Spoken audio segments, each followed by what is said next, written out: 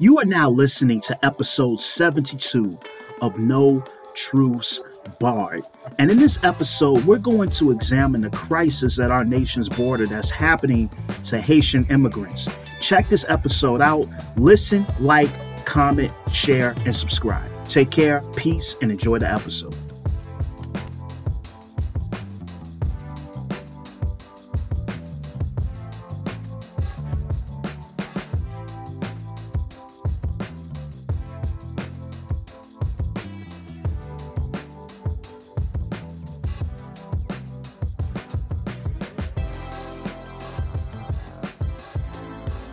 Peace, what's going on? Salutations, welcome back to a brand new episode of No Truce Barred, the best up-and-coming podcast on the internet, and I'm your host, Jacobins Timmons. Listen, I want to thank you guys for tuning into this particular episode, and I will be remiss if I do not take the beginning of this particular episode to thank everybody who's contributed any sort of constructive criticism, positive feedback, people that have decided to leave a like, a comment, subscribe to the YouTube channel. I thank you guys deeply from the bottom of my heart. I do not take it for granted. Also, I have some news. So if you've been watching any of my previous episodes, you know that I always tell people to follow me on the Hoyt Kwaku Timmons page. So that HOYT_KWAKU_Timmons, TIMMONS. So at the end of September, that page is going to be no longer in use. Also, my other page, which is _No Truce Barred podcast, will not be in use either. So if you want to follow me on Instagram and see all of the newest content, make sure you go to the THE_No Truce Barred podcast. That's the brand new Instagram page. I'm building it up from scratch because, I want a new start and I just want to do things a little bit differently on that particular page. So once again, thank you guys for following me. Also, shout out to all of the guests that I've had on my platform. I thank you guys for coming on. I actually recorded an episode with two guests last week that was going to premiere this week, but some technical difficulties kind of stopped that from going down. So I'll be having them back on later in the month, at the latest, possibly early November. But thank you guys for just the support. I can't thank you enough, and I want to continue to grow this platform. So without further ado, I just want to get into something really quick tonight. As you know, you've been watching the news. You've been seeing what's been going on at our nation's southern border with Haitian immigrants. And it's really appalling as to what's going on.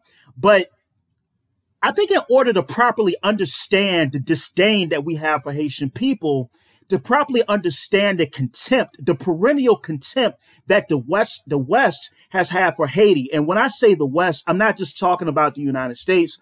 I'm also talking about France, Britain, and Germany at one point in the early 20th century. They were trying to maintain control and colonize and dominate Haiti at a particular point in the earlier part of the 20th century. But I'm mentioning all of these Western powers that directly or indirectly benefited from Haiti or Haiti. And the problem is that we have such an ossified concept of race, and race itself is a pseudoscientific concept. There's no biological evidence to really support any innate differences based on one's phenotype. There's really nothing to support that. But our disdain for Haiti as a nation, and as other Western countries go, it comes from slavery, and it also comes from the Haitian Revolution. So when you look at the Haitian Revolution, just really briefly, the Haitian Revolution started August 19th, or August 21st, 1791. The revolution started in 1791, and it lasted all the way through 1804, when General Dessalines became the first ruler of the first independent republic, Black republic in the world, and the second independent nation after the United States. And technically, the revolution really ended like November 9th, 1803. But officially in 1804, that's when Dessalines really became the ruler of Haiti or Haiti. So it goes back to that because what the what the Haitians did, they gave a black eye to the French. Napoleon Bonaparte is somebody that should not have been defeated or much less humiliated by a bunch of slaves. That's something that shouldn't have happened. But when you look at the Haitian Revolution, there's a lot of contradictions here, especially in the United States, especially in many parts of Europe.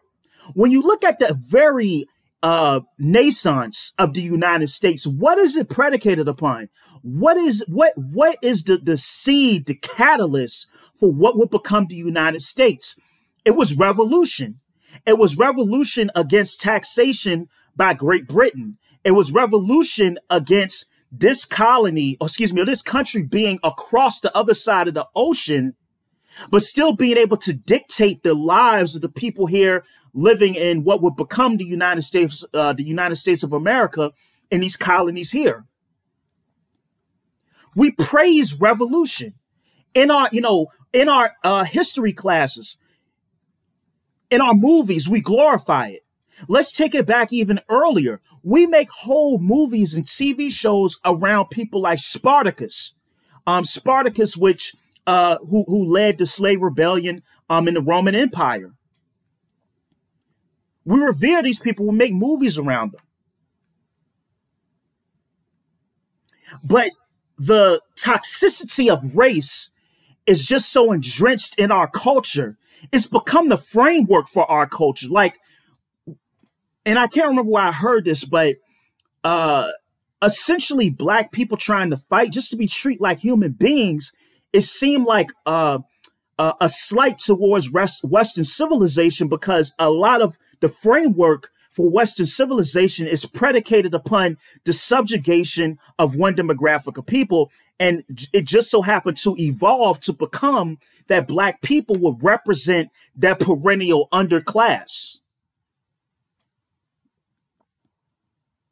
And so when you look at the Haitian Revolution, people like some of the leaders of the revolution, like Zamba Boukman or Boukman Dadi, who was one of the early leaders who started the uprising. And one of the interesting things about him is that it's kind of like debate a little bit about his religious background. So some people said that he got the name Boukman because he was actually a Muslim slave and he carried around a copy of the Quran.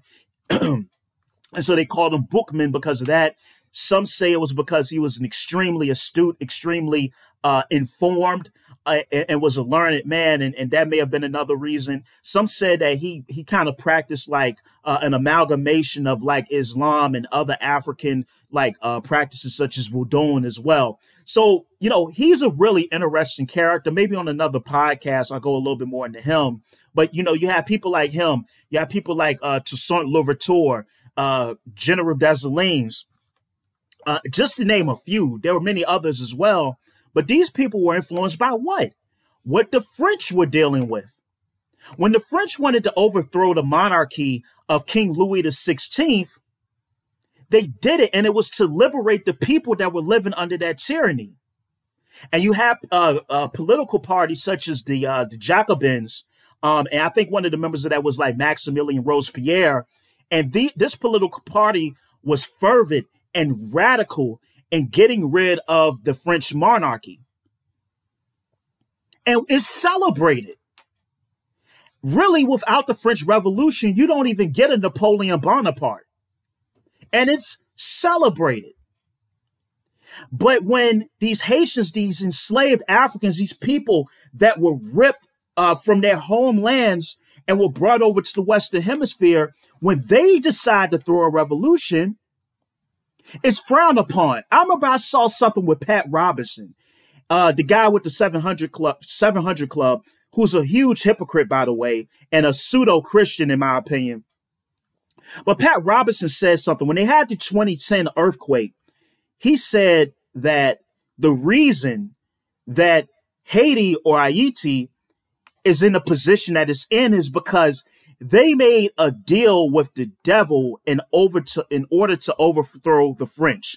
So the Haitians had to make a deal with the devil in order to fight and get their liberation. So what you say when you imply that these enslaved human beings who wanted to be treated like human beings, who were getting worked to the bone, dying in vast amounts of numbers, subject to rape and other forms of cruel and unusual punishment, they had to make a deal with the devil, which you're saying by default is that God ordained behavior, which the French imparted upon the Haitian people or the various Africans that would come together to eventually constitute the Haitian people. So he says that. But why is it when the colonists wanted to get their liberation from the British crown, did they make a deal with the devil?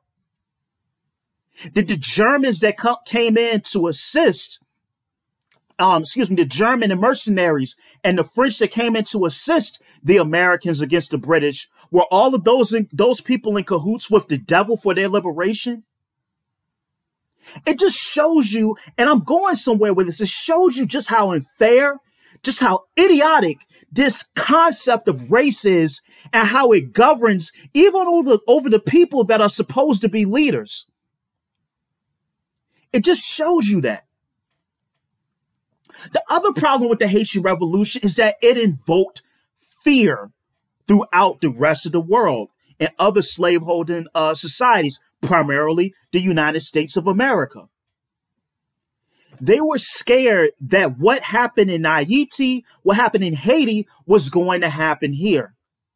How dare enslaved Africans that were looked at as less than human, how dare them want to be treated like a person? How dare them want it to be treated like a human being?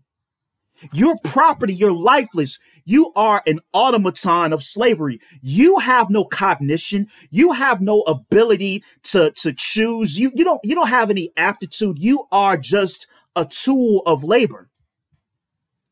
And that's what's been ingrained and that's what's been inculcated in the mind of the West. But within that, with the Haitian Revolution, one of the biggest things that came from that is the fact that Napoleon felt that it really wasn't worth holding on to Haiti, to holding on to that particular island and other territories, and also the Western territory, the Louisiana territory that the French had here in what would become the United States. And so you see the Louisiana Purchase, it doubled the size of the United States. And arguably, the United States wouldn't have become the empire that it is now without the Louisiana Purchase. So we see that. We see that the Haitian Republic, once they became a republic, they helped other countries in Latin America get their freedom, primarily Peru and Venezuela. I think it might have just been Venezuela. I'm sorry on that, guys. But they played a pivotal role in helping other countries gain freedom. Matter of fact, after the Civil War, because with the Civil War, this was not about freeing Black people, but the Civil War essentially was the Union trying to find a way to cripple the Southern economy. And for example, here in Virginia, as you know, after 1808, when the British officially declared the transatlantic slave trade illegal, although you still had pirates, other rogue ships still transporting Africans from Africa to this side of the Atlantic. After 1808, that transatlantic slave trade was just essentially cut off. After that happened, Virginia became a hub for selling enslaved Africans to other parts of the South. And so that's why here in Richmond, you have things like Lumpkin's Jail, the Devil's Half Acre, the concept of being sold down the river. These things were real things. You know, Richmond had like a lot of urban plantations and whatnot, but that's a different, topic for a different time. But essentially, Virginia has so many surplus Africans to the fact that if you were in the state of Virginia and you got your freedom, you had a year to get out of the state, or else your manumission papers would become null and void, and you would go back into servitude. And then I remember coming across scant sources where Virginia at one point was not even allowing other black people to come here because there was just so many black people in the state of Virginia. And one of the things Lincoln was talking about is that after the war, potentially sending black people to Haiti. That was one of the things that he was looking at after the Civil War, had he outlived, is to possibly remove black people from the country and send them down to Haiti, because he believed that black people and white people couldn't coexist in this country. And so that was like something that he wanted to do. So the Haitian Revolution had an extremely pivotal role in this nation's history and in the world's history, to be honest with you. I'm sorry if I'm getting tongue tied on this episode tonight. Been a long day, been kind of tired, but I actually really want to talk about this because I wasn't planning on coming back officially until next week, but this was just something, briefly I wanted to speak on that was near and dear to my heart. And, I feel like I need to kind of just give my opinion on it. But let's look at briefly, and I want to kind of, this is really, really surface level history that I'm doing here about Haiti or Haiti. So what about intervention? Has this country really been able to stand on their own and to not have any outside involvement? Well, in 1825, France, showed back up and they had warships and they were like, hey, in order for you to stay sovereign, we demand that you pay us 100 million francs. Okay. In 1838, they reduced it down to about 90 million francs, which will be equivalent to about $21 billion in today's economy. And then also, not only did France want them to pay this indemnity, but in addition to that, they wanted all exports at 50% off. So basically, the Haitians could not even really make up enough money to properly pay them. And I think they finally were able to pay the indemnity off. And my Haitian historians, you can correct me on this, I think they were able to finally pay it off in 1947, but they still were in economic ruins. And then later on, you will have the International Monetary Fund come with these structural adjustment loans that just throw countries, not only Haiti, but other countries like that, into more debt, enslaving them to like Western interests. So it's just this perpetual ball of debt that's there to stop this country from coming up and being able to be a sovereign, powerful nation that it could potentially be. Not only that, you had outside forces that would instigate political instability in Haiti, constant assassinations. You had corrupt leadership as well, puppet leadership at behest of the United States. And also, one of the things that Haiti wanted to do, unlike the Dominican Republic, was that Haiti wanted to control its own money, its own currency, its own banking system. And the United States fervently wanted to impose upon that. And so eventually you have representatives from what would become Citibank going there. And Citibank actually profited and made money off of the indemnity payments as well. And later on, this money from these indemnity payments, or this money that, not even just from that, but other monies that Citibank was making, would go to fund the honeymoon of a young governor from Arkansas and his wife to Haiti. So you can look that part up on your own. And so we see this involvement. We see the political instability. And what I think it comes down to is this. The concept of race is so ossified in our culture the fact is this: we still see Black people as not being human.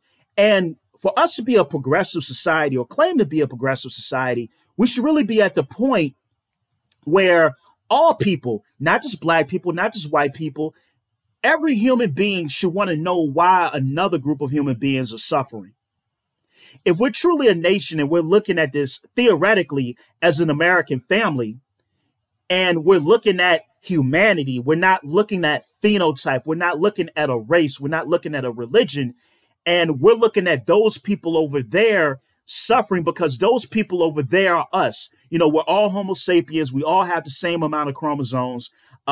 We all have, I would assume we all have the same size prefrontal cortex. We all have the aptitude or the FOXP2 gene, which enables language. This is something that's ubiquitous in all Homo sapiens, despite ethnicity, culture, religion, etc.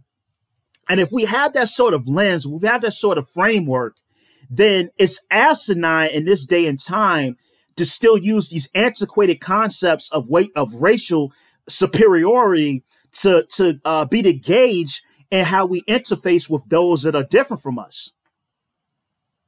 And as we see, it's still an issue in 2021.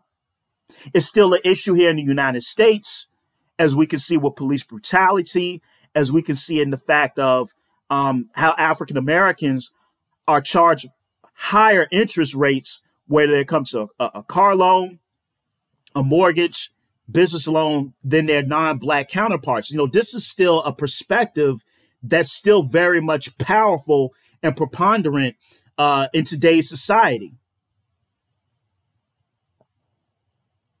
And so when I saw the images of Haitians being rounded up on horseback, when I saw the fact that these people were trying to get here, and let's go back, when initially you had a lot of Haitians that were fleeing Haiti after the 2010 earthquake, and they went into Central America, and a lot of Mexican officials kind of halted them.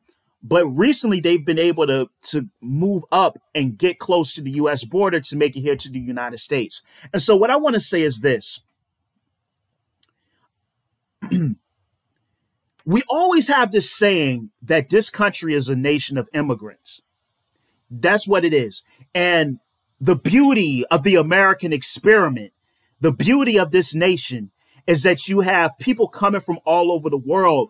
And we're not allegedly, we're not a nation that's based upon bloodlines. We're not a nation, allegedly, that's not based upon phenotype. Allegedly, we're not based upon these things. What we're based upon is being a gumbo of various cultures that come together and make this nation, which is called the United States. Now, aside from African Americans who were brought here against their will, every other group is an immigrant.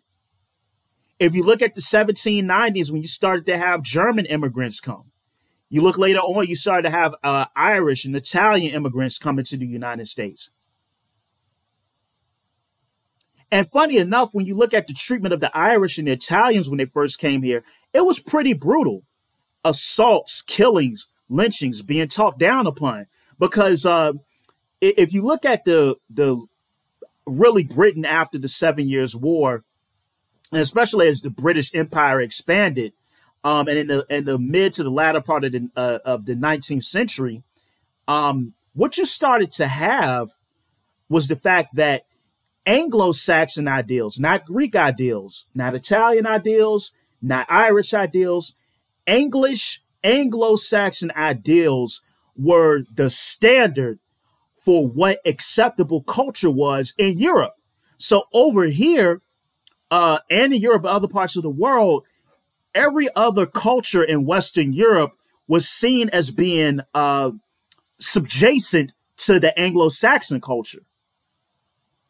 And so a lot of times when different European groups came to this country, they came and assimilated into this pseudo false concept of whiteness, which isn't real. Just like being Black, you know, on paper, yeah, but we're people, you know.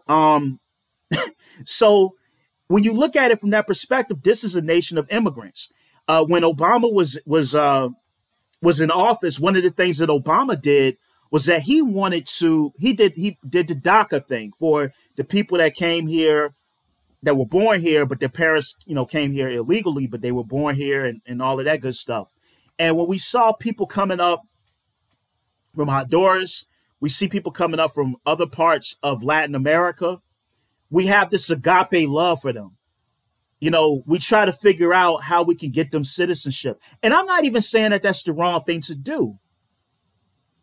Because if I was in that situation and I thought, or I had an idea that if I could just get to this other country and have a better life for myself and my family, who blames me for trying to do it?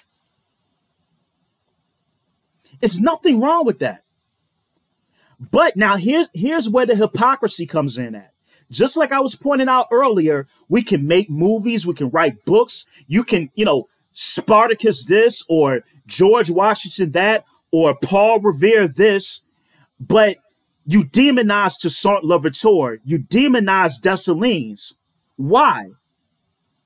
The American Revolution was just as vicious and brutal against the British as the Haitian Revolution was against the French. What Spartacus did was just as brutal against the Romans. But it's something that it's a perspective that we have where if it's non-black revolution where people are standing up for their rights and standing up against the tyranny of overseers, then it's okay and we celebrate it. But if it's these black people on this island over here, they had to get the help of the devil. Or their island is in economic ruins because they're in allegiance with Satan. Never mind debt, never mind indemnity, never mind constant intervention from outside countries. None of that played a part. But what played a part was that they made a deal with the devil. So when you see this, it's an unfair treatment. It's unfair treatment. So people that's coming from Honduras, people that's coming from other parts of Central America, we are like, okay, how can we figure out a way to get them citizenship? And if you go back to the 90s, there were Haitian immigrants that tried to come here. Bill Clinton had them sent back quickly. And as much as we love Bill Clinton, we have to talk about that. Just like over the past 10 years, everybody wants to talk about the 94 crime bill as well. So we have to mention these things. It's not about race. It's not about superiority or any of this nonsensical stuff that, us as human beings, as Homo sapiens, we want to use to prop one another up. It's just about history. It's just about politics. It's just about the truth. It's just about telling the facts as they are and nothing more or nothing less.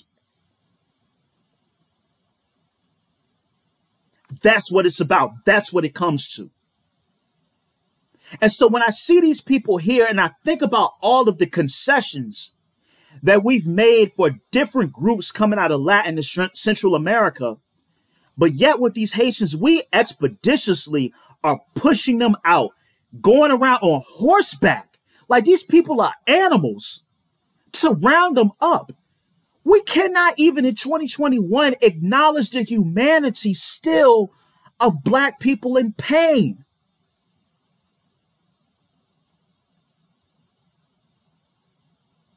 And it's sad, it's disgusting, and I hate it. There has not been any change. Our progress is superficial at best. And when we see these people that just want a fair shot to live decently, and we treat them like this. My other thing is to my fellow Americans, my fellow brothers and sisters from Honduras, El Salvador, and these places, people that were trying to escape cartels, who came here and who may have came here illegally or whatever circumstance. Many black people were on your side. Many Democrats, liberals, etc. were on your side. I hope that you haven't gone through that. You would look at what the Haitians are going through and be advocates for them to come here and get the same concessions that you received as well. I hope that you advocate for them to come here and become citizens, and experience the freedoms of America that you're now enjoying. And also, I want to speak briefly to my Haitian Americans, brothers and sisters as well. I want to speak to you guys. So one of the issues I've seen is that there's a disconnect between Black Americans and people and Africans born in Africa and Black people in the Caribbean as well. And I've met a few Haitians, and I know some friends of mine, they're Haitian as well. Not all. I just want to point this out. It's not all. But there's a thing amongst Guyanese people, Haitian people, Jamaican people, where they come and they take a condescending stance towards Black Americans. You look at, for example, Nigerians have a term for Black Americans that they refer to as Akata.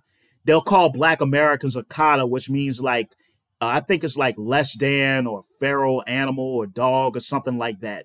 I've met Haitian people where they've said Black Americans are lazy, they don't like to work, and taken a really almost racist kind of view against Black Americans. So this is what I want to say to you guys. You see what's going on at the border. You see the treatment of Haitians. I hope you know that just because you're from Haiti or you're from Jamaica or from a country in Africa, that you're not exempt from the sort of treatment that Black Americans are experiencing. And also on a larger scale, in a racist society that has an asinine, backward, idiotic belief in the concept of race and that race superiority is a real thing, you are judged off of your phenotype. We are the ones that make the lines of demarcation between ourselves, that I'm a Black American. I'm, Asante. I'm from Ghana. I'm Wolof. I'm from Haiti. Whatever it is, we make those distinctions and the society at large does not. And they still have the racist treatment of all of us. And it's something that we have to work to fix and to get rid of this concept of racism, because like I say all the time, it's not found in the science. It's nothing biologically you can prove or get to verify that.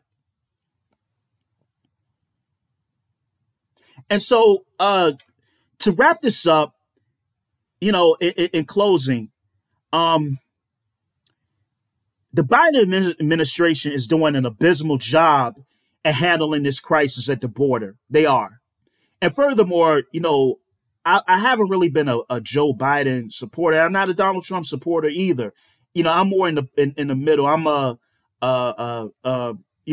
maybe like a Jesse Ventura sort of guy, if you will. But I have my critiques of both parties. But the Biden administration is doing an abysmal job of handling this. And I just want to see how this plays out, because how are we going to have the conversation about people fleeing their countries, people that are political refugees, people that are escaping abysmal conditions, and we're treating the Haitians like this as a country? It'll make us hypocritical. And we've been hypocritical many times throughout our nation's history. Many, many times. So, what I think honestly this situation shows is the hypocrisy of the American dream, and the American dream is limited to many people. The American dream is based on phenotype. And I remember George Carlin said it. They call it the American dream because you have to be asleep to believe it, which was a really dope, catchy quote, in my opinion. But it's a time for looking at, when do we start to place humanity over race? And that's something we have to work towards as a society. Because if we don't, we're going to continue to find ourselves in these positions where you continue to see brutality. You're going to continue to see this sort of oppression. And like I said, once again, to my Haitian people, remember how you're being treated. Remember the images you're seeing. You're being treated like many Black Americans have been treated through Reconstruction, the Jim Crow era. When we did protests, even now, you're experiencing that treatment. So it behooves you to not have a condescending view of Black Americans. And also, back in the day, organizations like the NAACP and others really fought to have people from the Caribbean and Africa to be able to come over here. Many people from the Caribbean and Africa came to our HBCUs to get college educated. So there's a symbiotic relationship there that we seem to have lost, and that many Africans and people from the Caribbean seem to have a condescending point of view. And so I just want to point that out. And also, I want to point this out to the Democrats, too.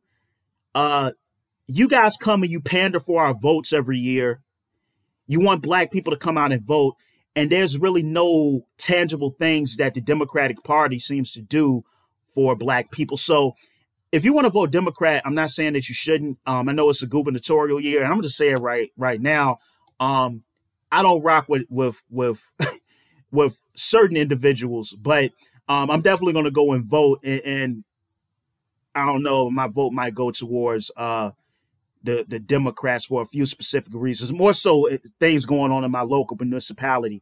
But that being said, we have to make sure that when we cast our vote, that we hold people's feet to the fire. And at large scale, the Biden administration, they need to handle this in a fair way.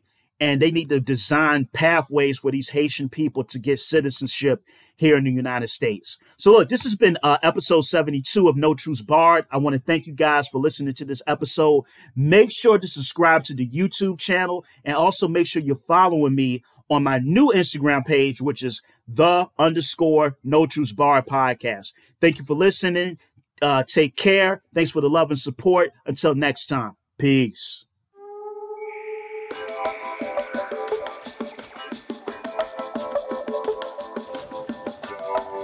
You just listened to episode 72 of No Truths Barred.